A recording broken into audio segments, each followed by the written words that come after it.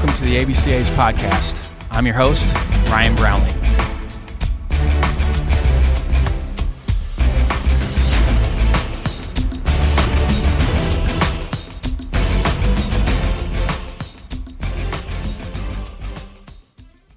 This episode is sponsored by Netting Pros. Netting professionals are improving programs one facility at a time.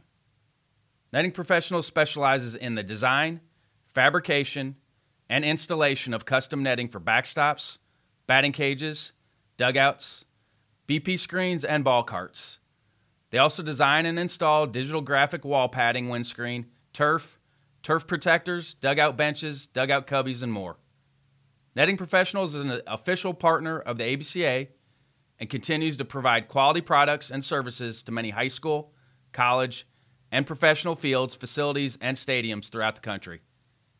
Netting Professionals are improving programs one facility at a time. Contact them today at 844-620-2707 or info@nettingpros.com. Visit them online at www.nettingpros.com or check out Netting Pros on Twitter, Instagram, Facebook, and LinkedIn for all their latest products and projects. Make sure to let CEO Will Miner know that the ABCA sent you. Now on to the podcast. Our next guest on the ABCA podcast is Driveline CEO Mike Rathwell. Driveline's been on the forefront of pushing data-driven training, and they're continuing to push the envelope of cost-effective player development. Mike has a lot of new things to discuss. In this episode, we cover Driveline's rebranding of the Motus Sleeve to Pulse, Track, their new facility opening up in Arizona, his 3 books that he's rereading right now, Driveline's hiring process, his views on leadership, their youth academy, and starting a new collegiate developmental league in summer 2022. Quick reminder on ABCA renewals, new membership, and convention registration. You can do all that on our website at www.abca.org or on the MyABCA app. We're anticipating our largest convention this year. Let's welcome Mike to the podcast.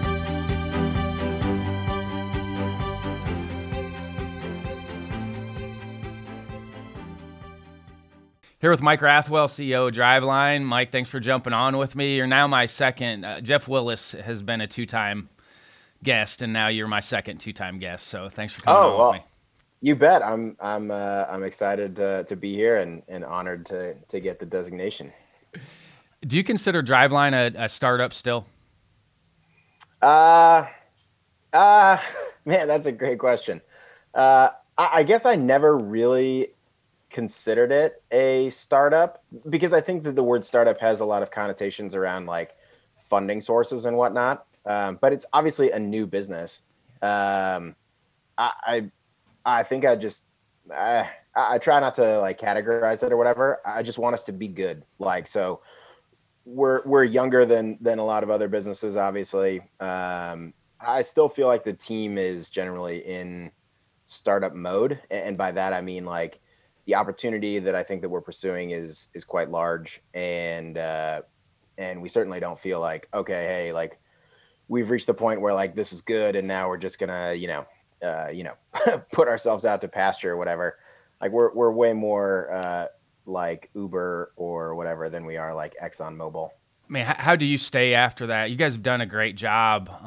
How do you kind of keep the fire lit? Well, you just got to light it every day, and check on the pilot light. I guess like it's not something that I think that we've ever actively sort of struggled with, issues of like motivation or things like that, mostly because, one, I think our team is incredible, and, we're so much more now than just like myself or Kyle. Like we have just an incredible depth of talent up and down the roster, which I think is really good. And part of that is people are just motivated to come work with people every day that they really respect and admire. And so it's easy to stay motivated when the person next to you is really talented. So I think the things that I am responsible for then are things like, making sure that we're setting the right objectives, making sure that, the work stays compelling and that we're not like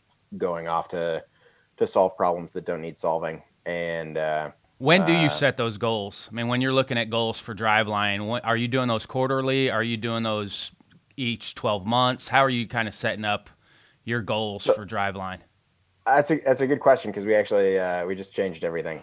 so What so changed? I mean, what did you have, and now what have you changed to? so we had a. I think one of the things that COVID really exposed was like you just need like a really good operating rhythm, and I think the baseball season affords some seasonality there, especially if you're a coach, right? Because it's just like you've got the fall, you've got the spring, you've got like summer recruiting period. There's like very defined things that you need to do. Under the surface there's like just a ton of chaos and churn and activity and whatnot.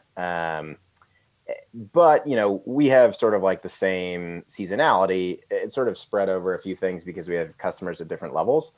But what we started sort of pushing towards is to do like several different launch dates that line up with sort of key parts of the baseball season. So that's new, and is mostly just like something that we felt we needed to do to sort of sustain like a little bit better cadence of like pushing innovation, right? Like if you don't have a deadline for like, hey, this has got to be ready to go by such and such a day, then your decision making just gets sloppy, and because you're just not making hard choices, right? It's like, okay, if we know we have to, if we if we know we have to like, you know, get 80 innings from a guy come January 1, we're making sloppier decisions in the fall just because there's a lot going on and maybe we miss something. So for us, I think it was the right move.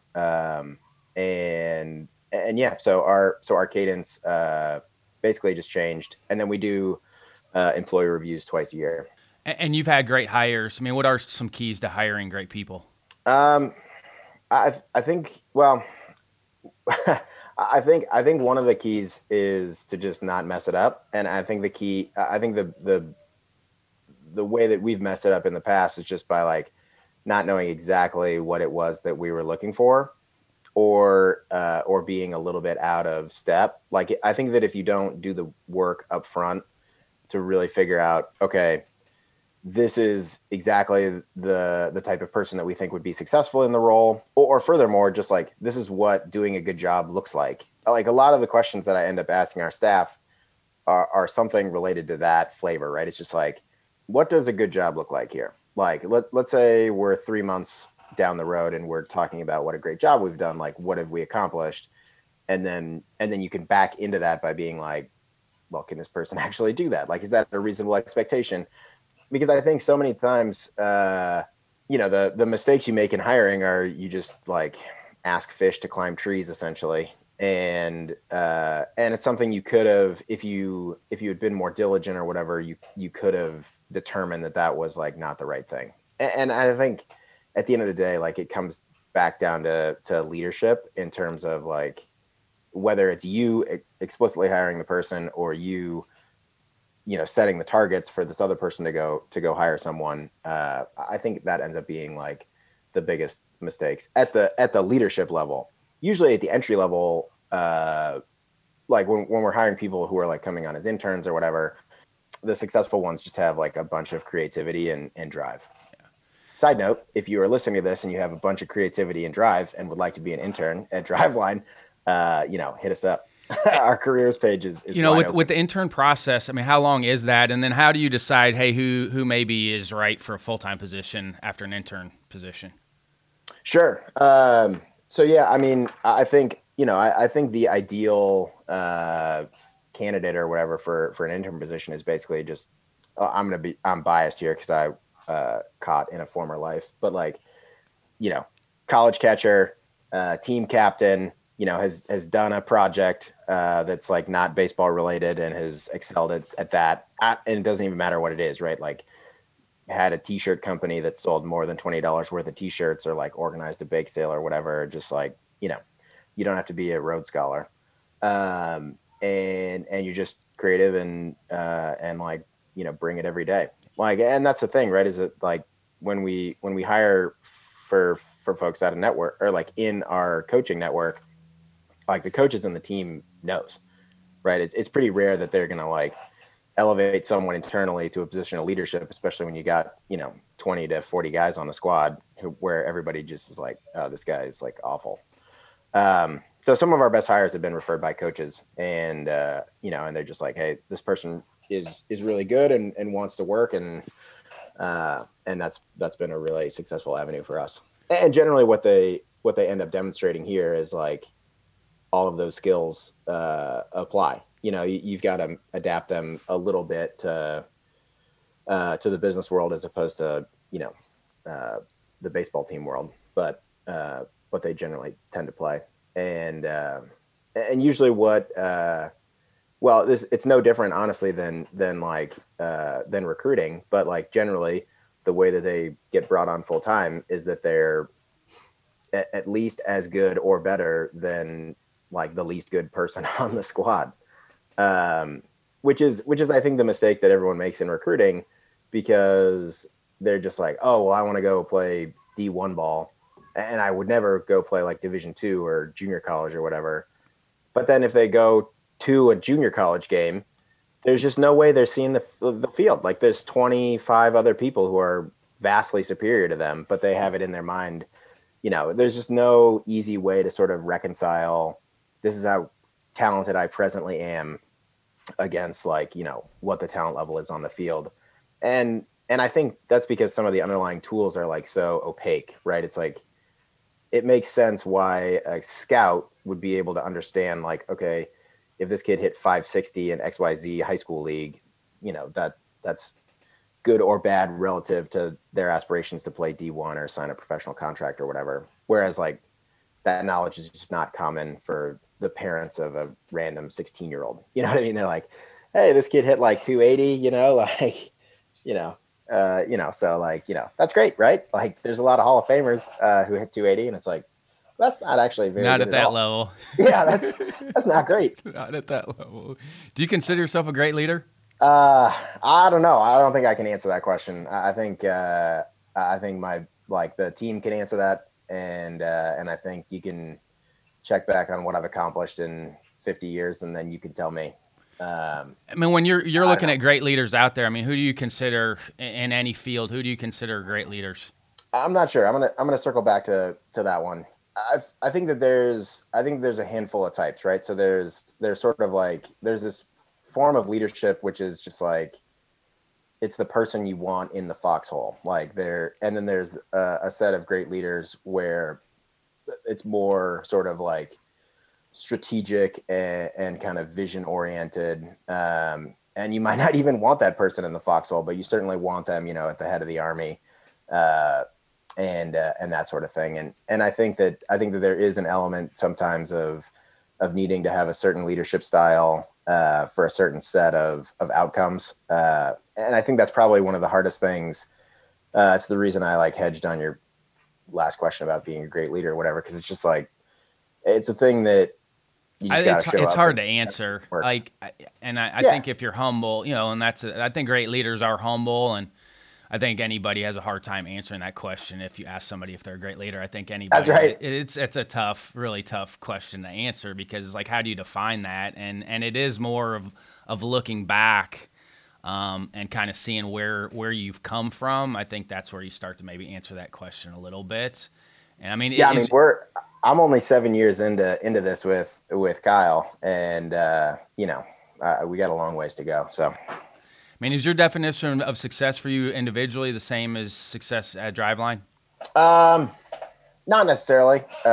Mostly because like I feel like I want to be a good father and a good husband and a good friend, and those things. Driveline is sort of related to those things, but it doesn't necessarily define them or impact them in a significant way. Certainly that's I think the challenge that probably a lot of the listeners have to grapple with on a regular basis too, is just like you have these sort of like 4 primary areas of responsibility: family, friends, business, and then your children, if you have any, and there's a lot of conflict there and a lot of trade-offs, and I don't know that anybody ever gets it 100% right.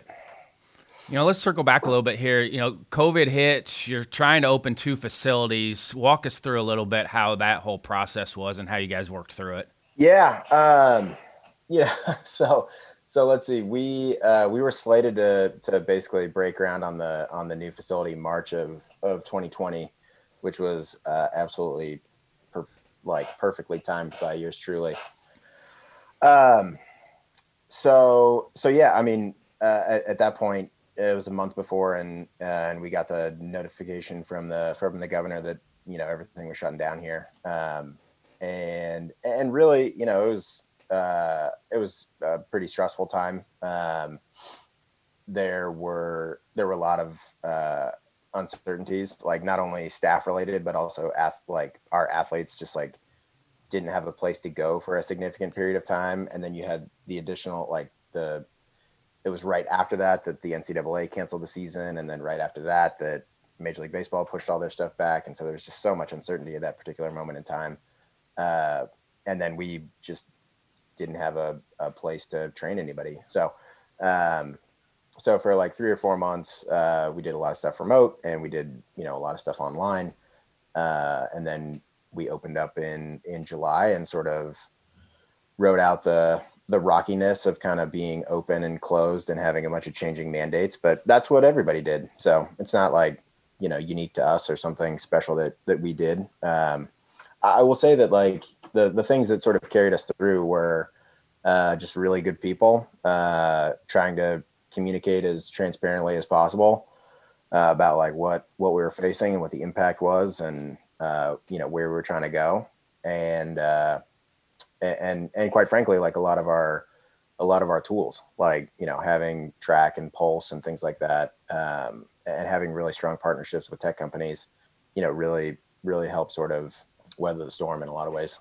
How are you going to organize the 2 facilities? I mean, you're going to have guys go back and forth between the 2 facilities, or are you going to keep it separate? How are you going to organize the 2 facilities? So we opened up. One of the responses to COVID was to open up a couple of pop-up shops. So we did one down in Arizona, one in Texas, and we've sort of traveled around the country a bit in the past. So we've done a bunch of different sort of different facility or tour stops essentially. And a lot of that was basically just a test, what happens when we show up in a different place, who shows up, what does that look like? Can we be multi-site and still be effective? It was kind of a long process to open up a more permanent location in Arizona. And so that process started. It's starting right now. I think our guys are in the middle of building mounds right now, but we're live in Arizona, effective this month. And it's something we intend to commit to for the long haul. As far as how we're organized, we've got a completely separate staff in Arizona. So, we got a bunch of guys who deserve a shot at basically kind of running their own spot. And we've got enough, tools to basically monitor how our athletes are doing and make sure that, everything is kind of meeting the standard. And I'm very, very optimistic about the results that those folks are going to get and how good the squad is down there. You talked about Pulse. Talk about Pulse. I mean, and obviously the Modus sleeve was there. Now it's Pulse. Is it rebranding? Is there some differences with it? What are some of the differences now with Pulse? Sure. I mean, I think the reason to rebrand it as Pulse, I mean, we acquired the assets of Modus Global in early January of 2020. The reason to rebrand it was basically, in our estimation, one of the more challenging things about using Modus was simply that there was a lot of information. It does actually pack a lot into the sensor. But the learning curve was insanely high. And so the reason to basically rebrand it Pulse was to tie in with a lot of the stuff that we're doing around software and tools, not only for ourselves, but for colleges and high schools across the country, is to just make it much easier to use. So the idea is that, the sensor basically answers 2 questions. How much did I throw? Did I go? And the bulk of daily errors related to pitching or like pitching workload management typically come in one of those two flavors. I mean, there's obviously more that goes into it, but generally speaking, you either have guys airing it out when they shouldn't be, or guys taking it easy when they shouldn't be, and then they just like throw too much or too little. And like if you just checked off, the appropriate boxes, you would be the bulk of the way there in terms of managing the staff correctly. Now, the nice thing about Pulse is that the workload is sort of tailored to your biomechanics. So like it does a good job of basically understanding how much stress is on your arm during any throw, and you can tailor that to basically to understand how the workload is like for for me, Mike, or for you, Ryan. Could potentially be different. And so like if we both have assigned workloads of X, maybe it takes me 30 throws to get there and it takes you 50 throws to get there because you're more efficient. And so, yeah, I mean, that's basically the heart of, why we renamed it Pulse, because it should just be like the heartbeat of everything you do related to throwing is like, just track your throws, but it should be seamless and basically like going on in the background. You can do some stuff with live mode and there's some pretty cool like adjacent tools, but we really wanted to like refocus the entire thing around just two central questions, like how much am I throwing and how hard should I go every day? And so far it's been really good. We ran our entire summer program on it this year. We ran the pro off season on it last year. We've done a bunch of stuff in game with some players. So it's becoming like a really solid tool. How's the in-game data been compared to the training data? Is there any in what way? As far as volume, exertion, any of that stuff? Are you seeing a huge difference, or it's fairly similar for guys? It really depends, because I think that's I think you really hit on like, the reason to use technology in the first place is simply to just open the door to a conversation with the athlete.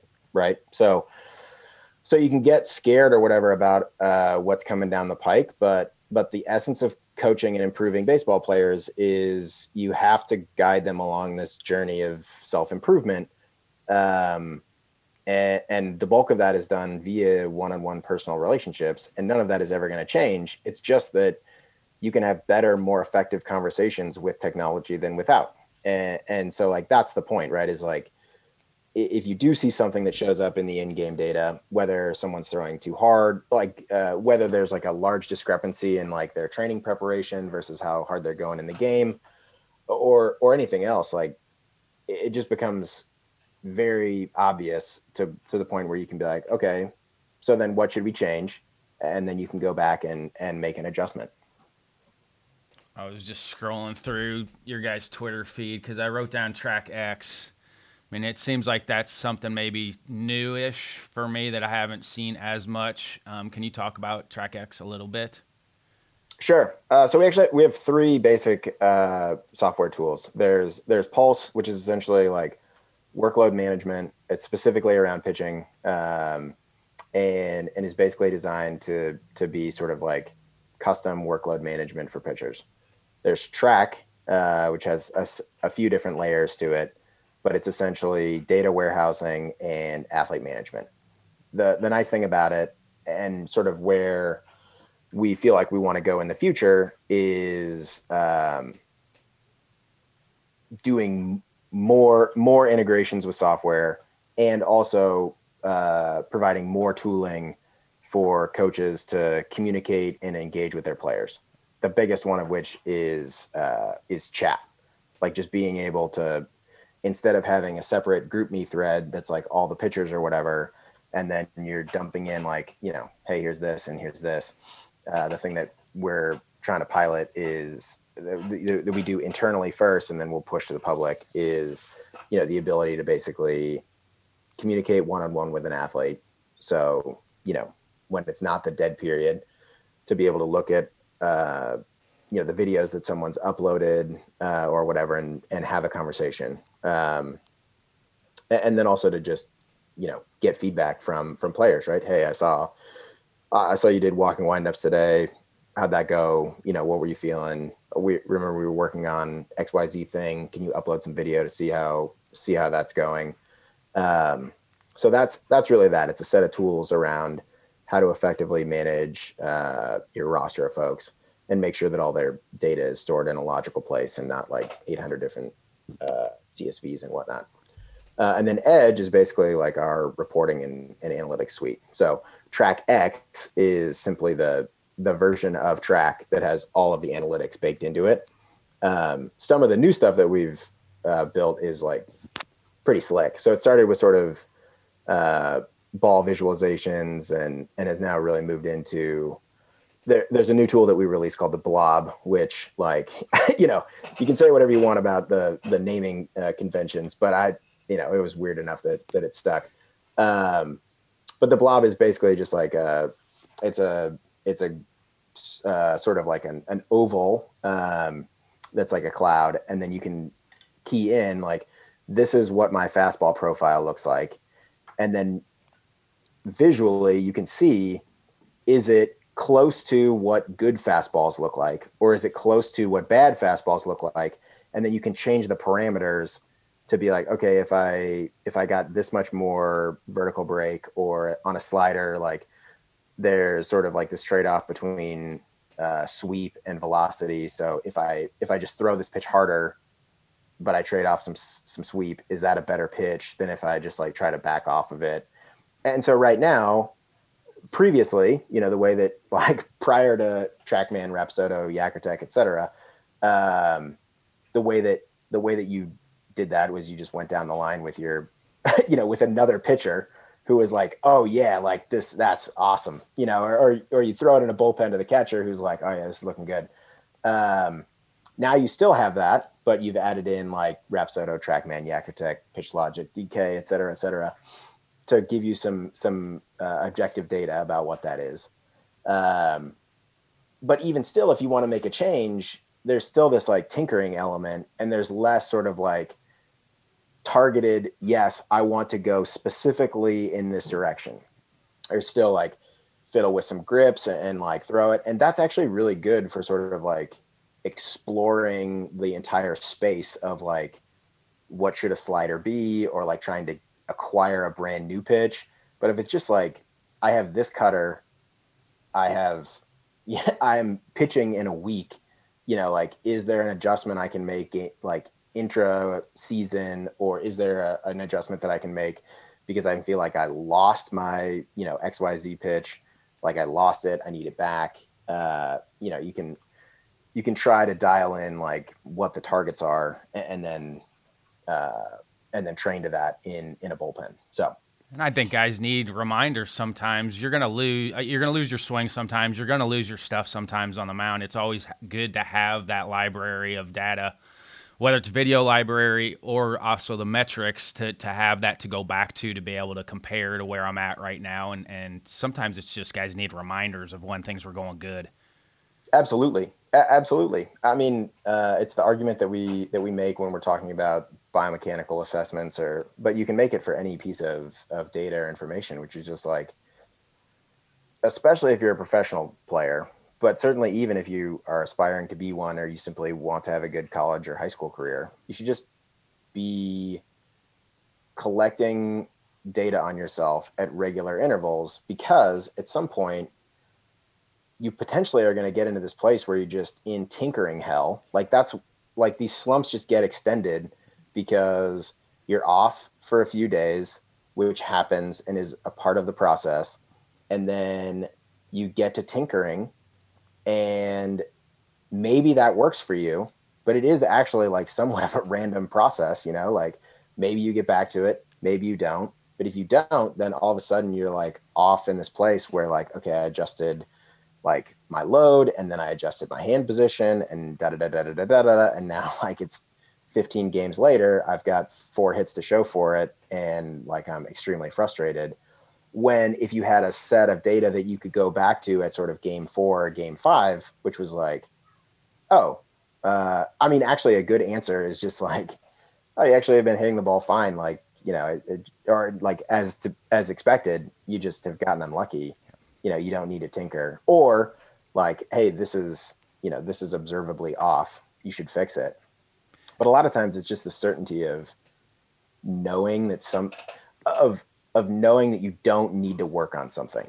Because when you're in that competitive mindset, especially when you're struggling, there's so many potential things to work on, right? It's like, and then especially if you're, just scrolling through Instagram or Twitter or whatever, you can find a lot of other reasons why, you should be working on mechanics, or you should be working on your recovery, or you should be working on your pregame, or you should be working on mental game, or you should be working on, parasympathetic breathing or whatever. Like, it's just anything could potentially be the reason, right? And so it's nice to just eliminate some of this stuff, to be like, no, it's bat speed, dummy. You just need bats. Like, you don't swing hard enough to like hit the ball hard, or like, look, you're just making not as much contact as you used to, right? So like, let's figure out a plan to fix that. And then look, we can argue like Catholics and Baptists all we want about what the drills are, like what the best drills are to train bat to ball skills or train contact or whatever. But like, that's not, I find those arguments increasingly less interesting over time than just like trying to make sure that we all understand that like the data and these tools like really do help have very productive conversations. And then it's just up to us as coaching professionals, whether or not we choose to have those conversations, or to what level or to what degree. Any data in the beginning you guys felt like was important that maybe you shelved, or the opposite, like you didn't think this was that important and you look at it now and you're like, okay, that actually was pretty important? Yeah, we actually just released a blog post on sort of qualitative versus quantitative pitching biomechanics analysis. And I read it. It was really good. Yeah, well, great. Thank you. I think the reason that was so interesting and exciting to me to have like, and again, this is just like, it wasn't even my idea. I literally had never thought about it. It wasn't Kyle's idea. It was just something that one of our trainers, had basically picked up on and wanted to test out. And then the tools were around and we were able to go knock it out. I think the thing that is, I can say that like the thing that I find getting a lot of emphasis inside of the baseball community, which is just almost certainly not important, is sort of like dogmatic approaches to mechanics on either side of the ball. There just isn't a right way to solve the movement, and it is very, very individual. And so it just makes sense to try, like, you need to tinker in order to get folks towards the right solution. There are absolutely some basic building blocks, especially for younger athletes, that should check the box. But it's just too complex of a movement, whether it's hitting or pitching, to say definitively, you have to hinge your pelvis, or you have to do, like, I can find an example of someone who gets paid a lot more than you and me to play a game who's doing it not that way, right? And then you can have the argument of whether or not they should fix it or whatever, but that's the absolute top end of the sport. And so I'm increasingly less interested in engaging in those sorts of types of arguments, because they're just not productive. Like, you need to just use the best available information to make the largest impact you can on any single given player. And it does turn out that like there's probably, there's like a base set of things that you should be really good at. And there's probably 20 to 25 drills that are like more effective than not in terms of training that stuff. I find I really struggle at like getting significantly more granular than that. Jamie Carroll, who's my college roommate, he works for the Pirates now, but played forever. We had lunch yesterday. He's in town watching the Greensboro team, and we talked about the exact same thing. And you guys have done a good job with the video, Edgartronic, all of that, because it is such an individualized thing. A person needs to see themselves when they're doing it right. If somebody stripes a ball at the plate, you need to watch yourself do that. It's fine to look at other guys, but you need to watch how you're moving and when you're doing it right. Same thing on the mound. Good pitch, strike, whatever, however you want to define what a good pitch is. But you need to watch yourself do it when it's right and put all those good movements in your memory bank of you individually rather than worrying about what anybody else is doing. We had that exact same conversation yesterday, and he's saying the same thing. It's just, it's too hard because it is so individualized. It's too hard to just make those blanket statements like everybody can do it that way. Well, they can't, like, because it's such an individualized thing. It's just, and that's the fascinating thing with player development is because it is so individualized that you have to find ways to help them individually. Yeah. I think that's right. I think that the conversation sometimes then skews to like, okay, well, everyone is an individual, therefore we need completely custom individualized solutions as well to all this stuff. And I think that is fine at the very highest levels of the sport, but is almost certainly not true at like the high school and college level.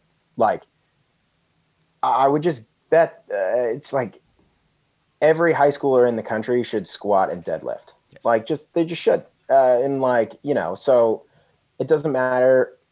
You can talk about individualizing that or whatever, but they just, if they want to play beyond high school and they're not, insanely talented, they should probably pick up a weight. Yeah, those are foundational exercises. Like everybody should do those. They're foundational. Right.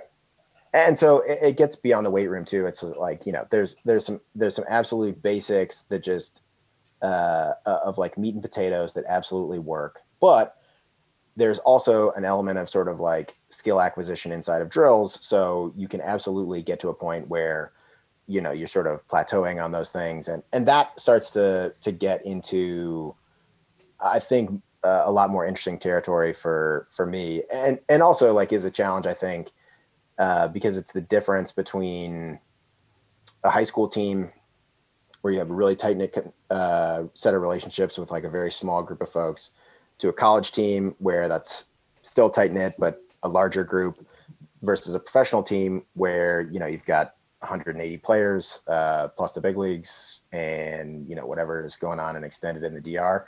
So it's a 200 plus folks that you're trying to scale things to. And you just figuring out ways to get individualization baked into it while also being able to track what's going on and ensure that sort of like that individualization is appropriate is I think a problem for technology. Like at some point you can't simultaneously make the argument like we need individual XYZ programs. However, we're also just going to like run the entire system on pen and paper. Just like, it's just not feasible. You don't have enough man hours for that. Yeah, well, you could, but then you would also like, you would have to spend so much time training your players to understand what individualization is and to ensure that they like know how to make those choices for themselves that like you probably aren't going to play any games, and it's just, I think like there's certainly a time trade-off to all these choices, right? So it's like, is it theoretically possible that sort of everyone needs this like highly individualized training program? Potentially. I mean, you're talking about at the true ends of individualization, you're talking about dealing with nutrition and sleep and all these things, which could be optimized, everything possibly could be, but then what is the trade-off in terms of cost and time relative to the gain in terms of on-field performance? And that curve is different for every person. But I think the suite of right answers that is closest to the mark is that some individualization but not a ton is like probably the right answer, given all the various other constraints that are going on in any given program, whether it's, high school, college, professional, etc.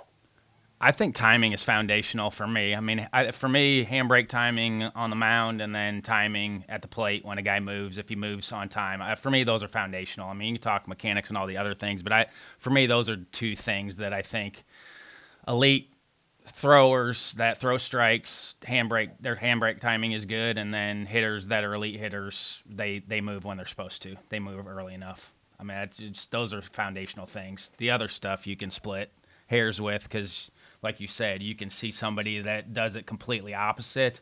But for me, those were foundational things, was the timing piece. Yeah.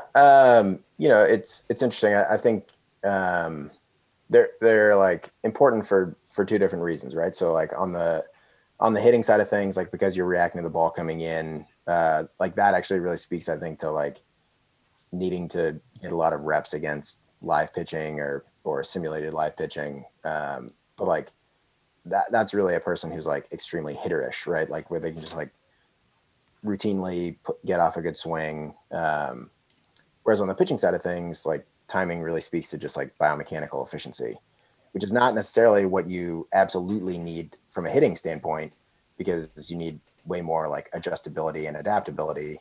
Whereas, throwing a perfect game is really about just flawless execution and luck. So like I think it does really speak to the essence of like why those things are different. But also is sort of like one thing that we've learned rolling out our academy and also like playing more games is just is again trying to get more deeply involved in transitioning players to getting ready for games and sort of like preparing them to play. I would say that like I think what most baseball facilities in the country are good at is sort of like outsourced player physical development, which is certainly what we've been doing for a while. And we have spent, and baseball facilities comparatively spend less time on sort of like gameplay elements and teaching baseball IQ and whatnot. And, the inverse is true, that like most college and high school teams and pro teams spend time on making sure that you're good at the game, and sort of comparatively less time on making sure that you're physically prepared for it and all this sort of things. And also when those two camps get mad at each other, they usually argue that their perspective is the right one, right? It's like, when I think that the answer is really just like, you need both. And you do need both. I mean, you do. You have to have both. If you want to create elite baseball players, you have to have both. Absolutely. And so then if you accept that as like the correct premise and you want to try to do it, then you just need systems to try and figure out how to make that really sustainable. What are some of the things that you guys have added in with the academy of trying to help players get ready to acclimate to be on the field? Oh, I mean, literally, honestly, the biggest one is like Driveline had never like thought about defense in any sort of, because like it wasn't really a thing that anyone was like. We were training pitchers and we were having guys hit, and we would occasionally go hit ground balls or whatever, but there was no systemic effort to try and teach defense. And then when you go to a 9U game and watch kids kick the ball all over the place, you're like, all right, like we gotta have a plan for that. Now, like COVID threw a wrinkle into that, and it was certainly something that we were like prepared for, knowing that we had to have a plan around teaching all the different elements of the game or whatnot, when you're starting to tackle youth baseball. But yeah, I mean, it's just something that we've added to kind of prepare ourselves for going out and trying to compete. And you and I talked about that off air, about the collegiate summer league, the developmental league. Can you dive into that a little bit? Yeah. So this summer, not this last summer, but summer of 22, we're going to be having a like what I would call a hybrid program. So previously, if you come out for the summer, you train here, We try to get you as prepared as we possibly can for the fall. But usually that ends at basically live at bats. So whether you're hitting or pitching, like, you're seeing guys live or you're facing guys live, and then you go back to campus and that's it. Right. What we want to do is offer a hybrid program, which is you come out here, you train for a month or 2 months. Then for a month, we just play games. So there's a handful of summer leagues around here. So we'll be playing games against WCL teams, PIL teams, but we just play games and focus on that. Which I think that there is a class of player who is currently underserved by what's available out there, where there's a very hard line choice between, like, you either, stay on campus and do stuff that's on campus, or you go to a facility and do what's available at the facility, or you go to a league and you play games in the league. And maybe you create your own path where, like, you go to a facility for a month and then you catch the back end of leagues or whatever. But to me, this is like a formal all the way through development program where it's like, okay, we've identified, you come in, you get assessed, and we identify that you need lower body strength and bat speed. Okay, your first 2 months are going to be focused on exactly that. And your final month of playing in games is going to be focused on you executing in the games, but then also making sure that those skills either translate into games or that you're, like, continuing to progress them inside of the games as well. Because I do think that, they aren't the spring games. So you can use the games as a development opportunity. You don't have to go try and, win these games necessarily. But, winning is a learned skill too. So, like, if you're not figuring out how to get your A swing off in certain counts and still barrel balls against a pitcher who's more competitive than you were expecting, like, that's just an element of winning that you might not learn as much in a cage, but you might win if there's a real score and a real person standing on third base, and there's real consequences. So, man, I was so lucky as a player because the leagues I played in were good leagues. You played about 40 games, but no overnight trips. So I was able to lift after home games. Like Cape League, slept in my bed every night. Old CIL, the Central Illinois Collegiate League, we didn't have any overnight trips. So literally was able to train and play the entire summer, play 40, 44 games, and also train at the same time. And I always showed up back on campus like ready. I was ready just because I'd had an unbelievable summer and was working also. I mean, I don't know how I did it back then with, you're sleeping a little bit. We didn't know as much about sleep back then, but which was probably good. If we knew back then what we know now, I don't know if I would have ended up being as good because I probably would have slept a little bit more. But there you go.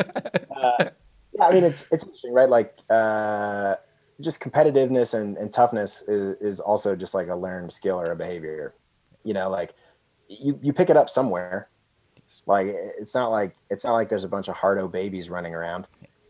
Like you got to learn it somewhere. And there's a lot of different ways to be able to teach it. Anything new with the mocap arena? I mean, is there anything new with mocap? I know we've got markerless stuff going on. What's new in that arena? You just mean like in the like landscape generally? Yes. Yeah. Cameras are getting cheaper. So, people are just sticking cameras everywhere that they possibly can. Sensors are getting cheaper. And a lot of this, the nice thing for baseball is that, I always get pretty suspicious when people say that they're like developing top end technology, like specifically for baseball, because many of the components that are in these technologies are coming from other places. Right. So, like the great, like it's advances in self-driving cars and computer vision that are going to really drive like the next tier of,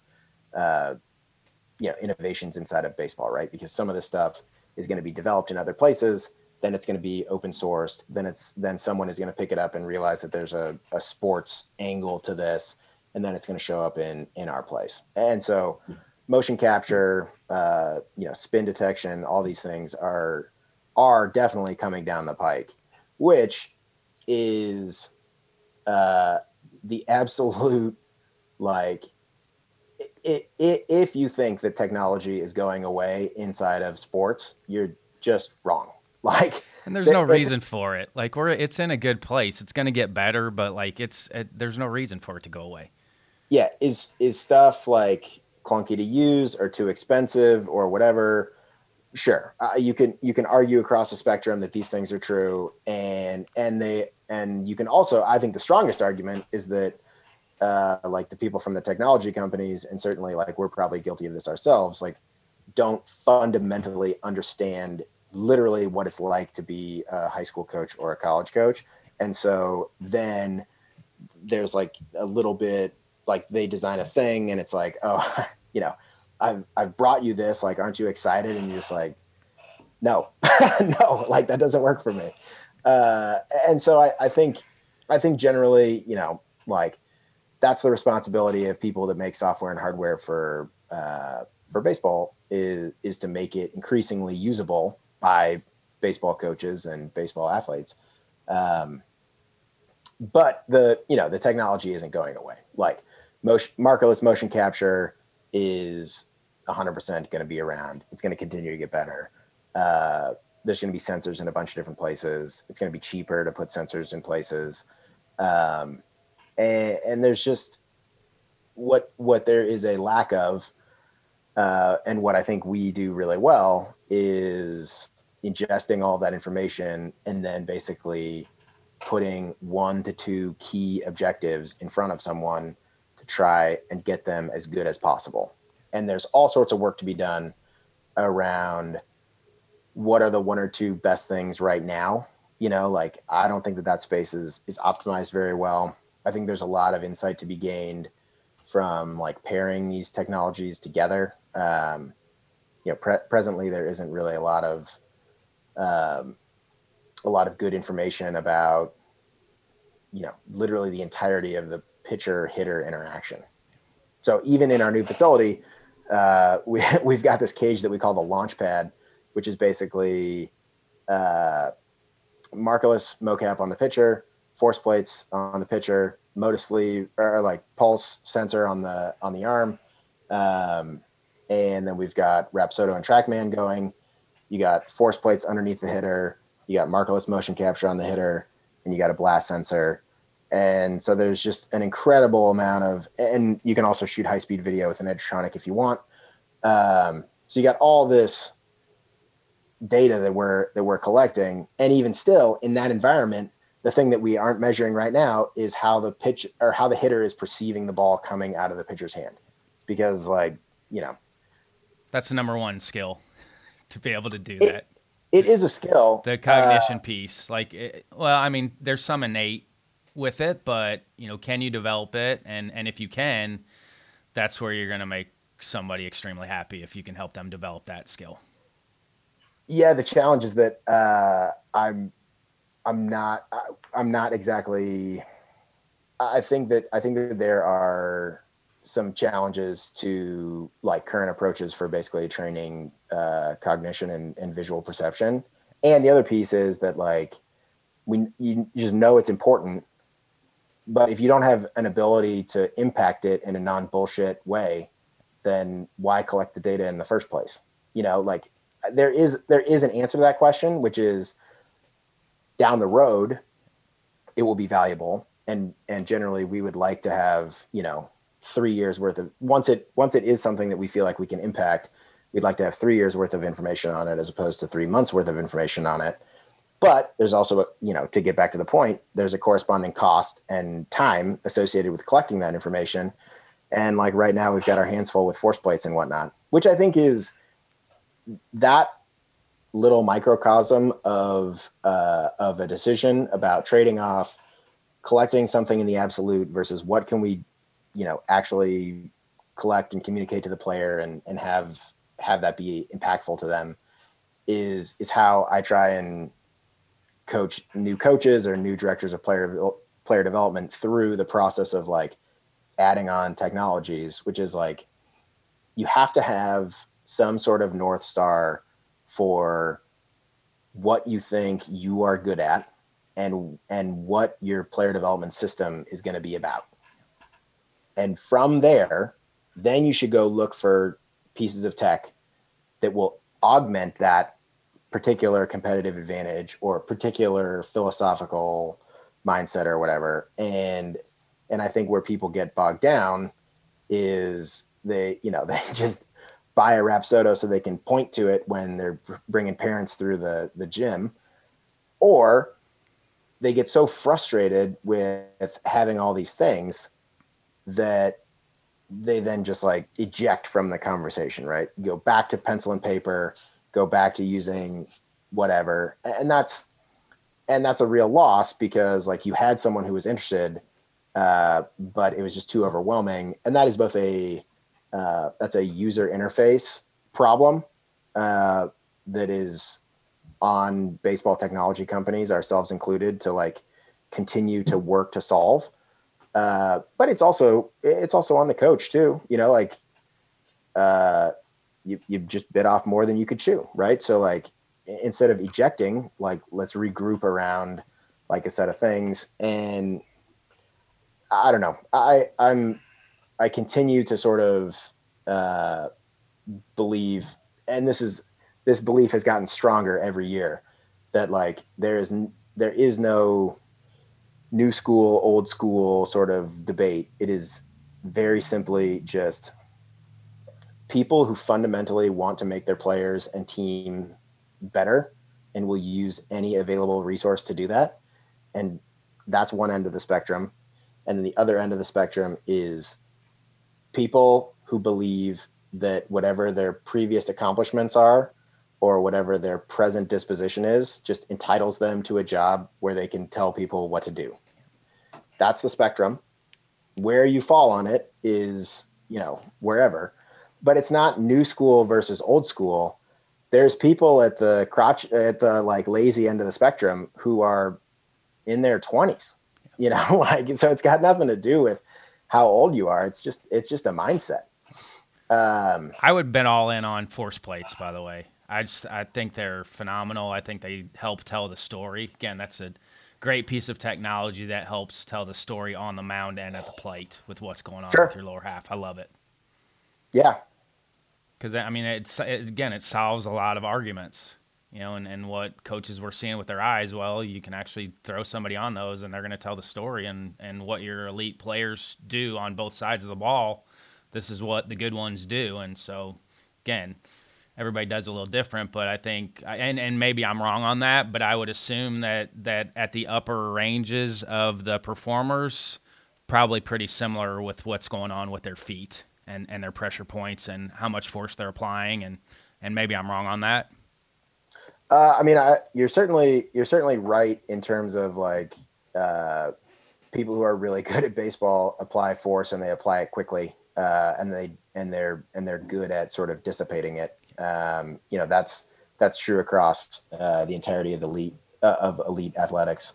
I think it's very early stages in force plates. One of the things that I think has been good for us is it's eliminated technique from testing. So previously, when we were doing assessments, we'd have you do like a basic deadlift or squat or whatever, and there's a real technique element that maybe masks how strong you are, because maybe you've just never squatted before. So that's been really valuable, and I think the further we get down the pike from a testing standpoint with force plates, I'm very excited about where we're going with that. I also think, to your point, there's some interesting things to be learned about timing, like when pitches are coming in, like what is the point that people are applying, sort of like how are they getting into their sort of like lead leg block for better or for worse. Your coaches that have gone on to the pro side, what are some of the things that they've brought back, or have they said like, hey, everything's good, or have there been adjustments made from the training side on what they saw when they went over to the competitive side? I think the adjustments are sort of less on the training side of things. Like we don't we try to be very deliberate about saying like, look, the stuff, like anything that is like proprietary or whatever, that's sort of like a unique insight, just keep it over there. Also, I think mostly what we've learned are sort of two things, right? So one is what is valuable. Like I think that we've been really advantaged by having coaches at a lot of different levels, both employees who are coming in having coached at those levels, but then also having actively employed people at different levels to say, okay, look, like it really does stress test tools that we make or different ways that we prioritize, like what to build into Pulse, right? So like some of the suggestions that we get are like, look, my guys are having a really hard time understanding this, and it's like, okay, why? It's just insanely good feedback from like a tool development standpoint. And then the second thing is context, right? Like I think that it's impossible as an organization to really avoid the drift towards navel gazing in a lot of ways, where you just like, because you're around yourself and around sort of like what's going on in the conference a lot, you just see that, and that becomes sort of like your reality. And that's also true of us. I don't know that there's a way organizationally to sort of like steer away from any of that. But it does help, fight that, whether we think that I feel like sometimes we have historically sort of like thought that we're significantly further away from like the absolute tip of the spear, top end of the player development sort of stack. And I think that we might be wrong about that. Like our results are just like insanely good. And some context has been useful. Now it's also useful to hear like, oh, these are still the ways in which you have like massive room for improvement, which I think is helpful. Like it's just not common that you have the ability to basically like do exactly that and get that sort of feedback from your peer network necessarily professionally. So it's been a really unique opportunity. How good has the youth academy been? I mean, the results are like really good. You know what I was just thinking about though, is because with your older guys, I mean, they're in there just cranking away. It's probably cool for them to see a little bit of youthful energy in the facility too. Like it's brand new to those little kids, and I'm sure they're loving it. So it's probably good for those guys too. Maybe they can catch a breath a little bit too at times when they're in there. It's been good for some of our guys who are here longer term too, because they get to coach too. So there is always that element of like, you just get stuck in the grind of training or like trying to play or whatever, and then you see baseball through the eyes of a 10-year-old, and it's like, that's good for the soul. So so that's been really good. I mean, the main result that I cared about is just that our parents liked it, and they thought that it was good for their kids, and it's been like pretty unanimous approval of kind of where we're going. It's funny that is true also during a time when we got absolutely dusted on the field. Like that, yeah. The other thing to highlight is like we just like lost a lot of games, and the parents were probably not enthusiastic about that, but are all coming back. And I think it just really speaks to like the gains that were made. Well, one, it speaks to how it was run, that, and a kid, your kids are going to be your harshest critics on that. If a kid doesn't like it, they're going to let the parent know, and they're not coming back. If a kid didn't have a good experience, no chance he's coming back, because the parents aren't going to deal with that. They'll send him somewhere else. Yeah, that's right. That's absolutely right. But also, it gets to a point that you made. I can't remember if it was at the start or before when we were talking. Is just like, you just need good players, right? So if you just open up shop in the middle of COVID and take all comers, it's not like you're getting a bunch of like second round draft picks. But all of our guys got better, and they're coming back, and we just hosted another set of tryouts, and like the word is starting to get out that this is like a place where you can come and develop. And I just think it's exciting. Like it's basically what I wanted as a very try hard sort of like high school player, someone who literally had to specialize, early at like 12 or 13, because I just was like, okay, well, I'm 5'1", like I should stop playing basketball. I'm 5'1", my dad is 5'7" or whatever, like maybe. And like, so like maybe this isn't for me. I'm not fast enough to be good at football. So I should just try the thing that, so that's kind of like my story or whatever. And then I worked hard, just not on the right things. And I think I think there's two things, right? Like it goes back to literally the same basic building blocks and principles, which are use the technology to build a picture of who the athlete is right now. And then that opens the door for a conversation with a coach.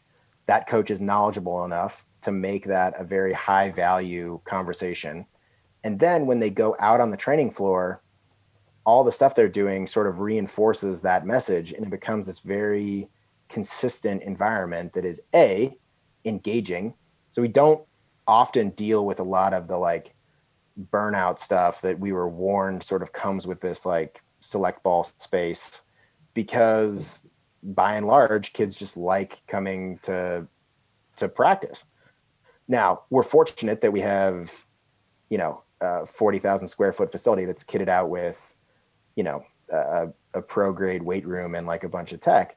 So yes, I'm not saying that like that this entire thing is replicable maybe in like stuff that doesn't have as many bells and whistles, but the underlying basics of the coach and athlete relationship, like they wouldn't change even if all we had was a pulse sensor and like, a couple of weighted bats. Like we can still get enough work done to where we can get kids excited to come to practice. Do you have a That's it. Do you have a recent fail forward moment? What's that? Do you have a recent fail forward moment? Something you thought was going to sidetrack you, and looking back, it was a good thing. I mean, was COVID a fail forward moment for you guys? I think in a lot of ways, COVID was mostly because it accelerated a lot of choices that I think needed to be made. One of which was academy. Like I'm very convicted that it's our sort of drive and mission to be like the player development resource for anyone who's trying to be good at baseball. And there's people who are trying to be good at baseball at 8 years old. Now the way that they should go about that is significantly different than a big leaguer. And we should, prioritize things for 8-year-olds significantly differently. There should be a lot of fun involved, and trying to be good at baseball at 9 or whatever is a lot about just being in baseball at 16, like so if you get burned out or whatever, you don't have a good experience, then, that's just not great for you. And it's not good for the sport either. So that's kind of, I mean, like that's what I think. I think that, we're pushing in that direction with opening up a larger facility. Like obviously you don't open up a bigger space without the idea to fill it. But having COVID there and then having to get really serious about, okay, this is exactly the direction that we're going. I think really did sort of like pull forward a lot of those choices. Eric Sim got to 95, by the way. That was the last time we talked. That was right before he did it. And I asked you, and you're like, yeah, he's going to do it. And I thought he did too. So like, good for him. I mean, he did it. He hit a 95 with a strike. I know. He's now extremely internet famous. So, he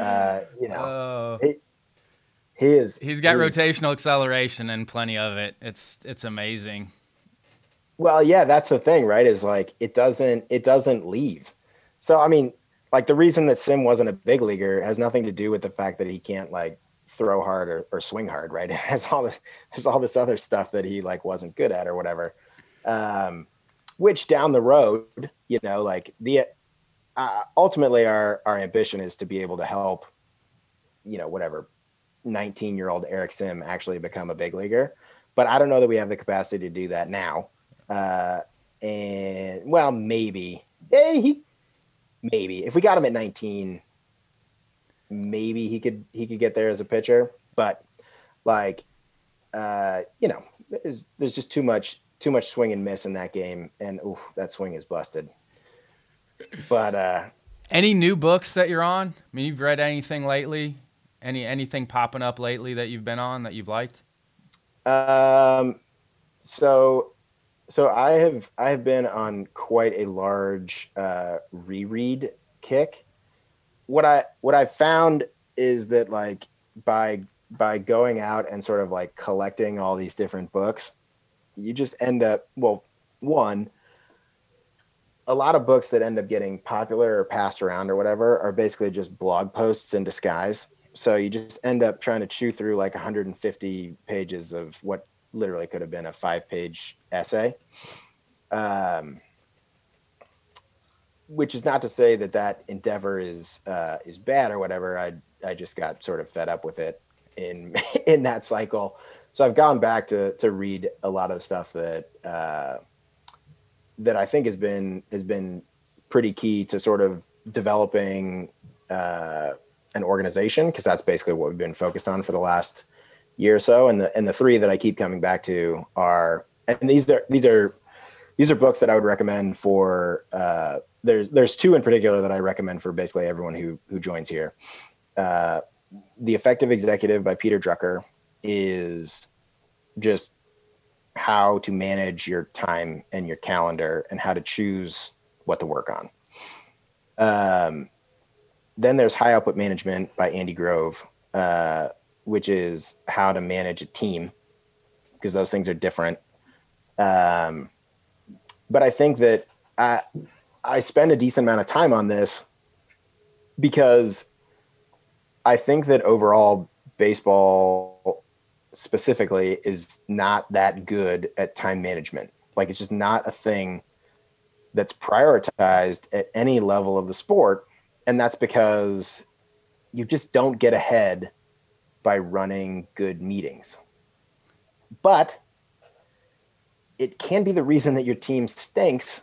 It's just that people don't pay attention to it because it's not a trait that the AD is going to pick you out of the candidate pool, as a head coach, or that you're going to get promoted from, whatever, pitching coordinator to farm director or whatever, despite the fact that like millions of dollars of time are wasted across the sport just in bad meetings alone. And it's really frustrating. And I think that overall, if we prioritize,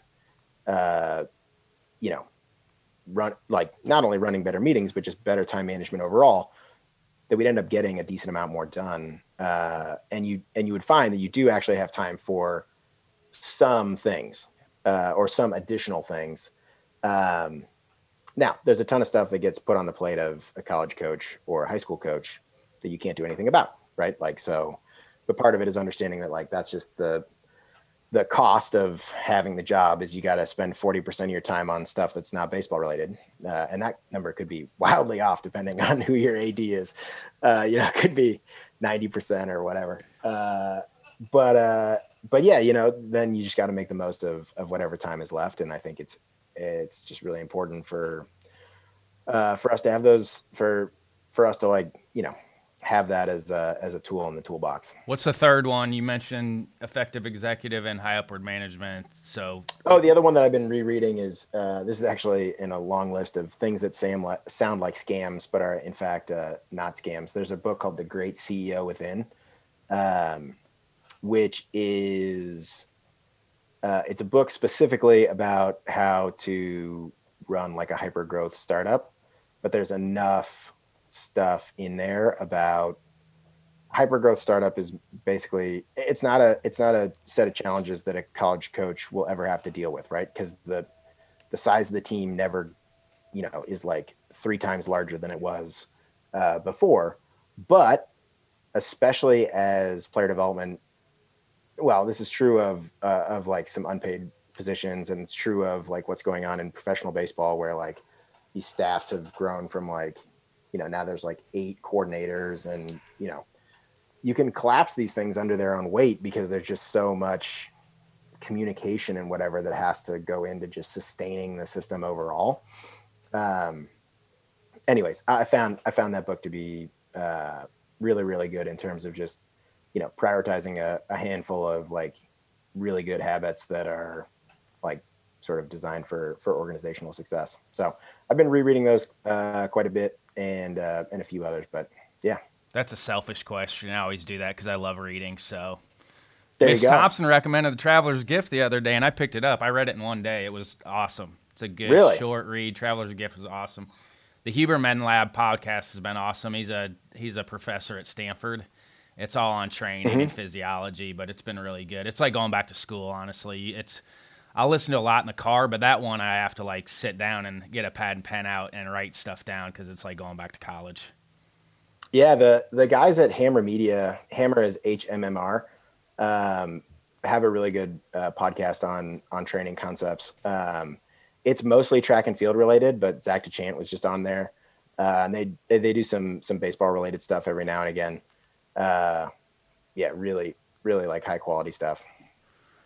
What are some final thoughts or fill in some gaps if we missed anything? I'm not sure. I mean, you tell me. Did we miss anything? I don't know. I don't think so. You killed it. This is normal, so that's what I expect. But I'm excited for you guys. I mean, there's a lot going on, and I'm sure it's cautiously optimistic on some things. But I'm excited for you guys being able to expand and get down to Arizona, and like it's good stuff. Yeah, I'm just like, I'm very excited about like our particular team. I'm excited about where the sport is going overall. As much as we like to complain, and as much as baseball tolerates complainers in the broadcast booth, I think it's a really good product that's on the field right now. I agree. And I mean, I do pine for some of the old parts of the game. I do wish there was more bunting and that side, but I do feel like the game's in a good spot. Like, and really, you have to consider the source on a lot of that messaging and like where it's coming from. And like, there's good voices out there. There's people that are seeing like what's going on, and I'm excited about the convention this year because I think people are going to continue to see that. Like, I think it's just going to be another like recharge of like, oh wow, look at where the baseball industry's at, and like look where we're going. Like, I think it's going to be a nice recharge again for everybody. Yeah, I mean, the College World Series this year was pretty electric, and I do think like I think that it's not likely a sustainable place for us to just like not have bunting for base hits or whatever. Like there's some elements of this that are going to come back, and there's some elements of it that just won't. Like if the pitchers will get the ball to home plate, like the catchers are and like infielders are good enough to where like you can snuff a running game pretty well, and you do kind of need to like pick your spots a little bit better. But then again, like it's a human game, and people are just going to have lapses of judgment, and they'll just give you a base. And like some of that is probably going away, but could easily come back, especially because a lot of what is happening is like, let's invest time into building these physical tools, right? Which is taking away from some of the skill elements of the game. But that won't always be the case, because it'll just become standard that you do like the baseline stuff to like build this engine. And it'll be like, look, you can't be a big leaguer unless you swing the bat, 77 or whatever, like whatever the number is in 5 years in the future. You just can't do that. So like if you're below that, then you're just developing the stuff. But if you're not, then you need this like really well-rounded toolbox to like defeat essentially like the pitchers and defense. And so I think that we'll get there. Like the people in the game are too smart across all these different levels, and to not have some sort of reaction to the reaction to the reaction, right? It's like pitchers learned how to throw hard. Then everybody tried to hit home runs because that's the sensible thing to do when like you're going to get blown up by 98 with like a bastard slider. So that's what you got to do. And then they're going to figure out that you can, also hit the ball hard across a range of outcomes, right? And you can train adjustability in these things. And then it'll swing back and yada yada. All right, I'm off to watch the Greensboro Grasshoppers play Mahoning Valley. So 2 of the top teams in High A right now. It's good, man. Greensboro's team is fun to watch. That ballpark, the ball flies, so there's always a ton of home runs hit. It's fun to go watch games there. That's great. Yeah. Well, enjoy. Yeah, Mike, I appreciate it. Thank you. Yeah, you bet. I love being able to talk to Mike. I know every time that we talk, I'm going to pick up a lot of new things. I always appreciate him being able to take time out of his busy schedule. He's packed right now, so thanks again to Mike for coming on with me. Thanks again to John Litchfield, Zach Kale, and Matt West in the ABC office for all their help on the podcast. Feel free to reach out to me via email, rbrownlee@abca.org, Twitter at CoachB_ABCA, Instagram, RyanBrownlee17, or direct message me via the MyABCA app.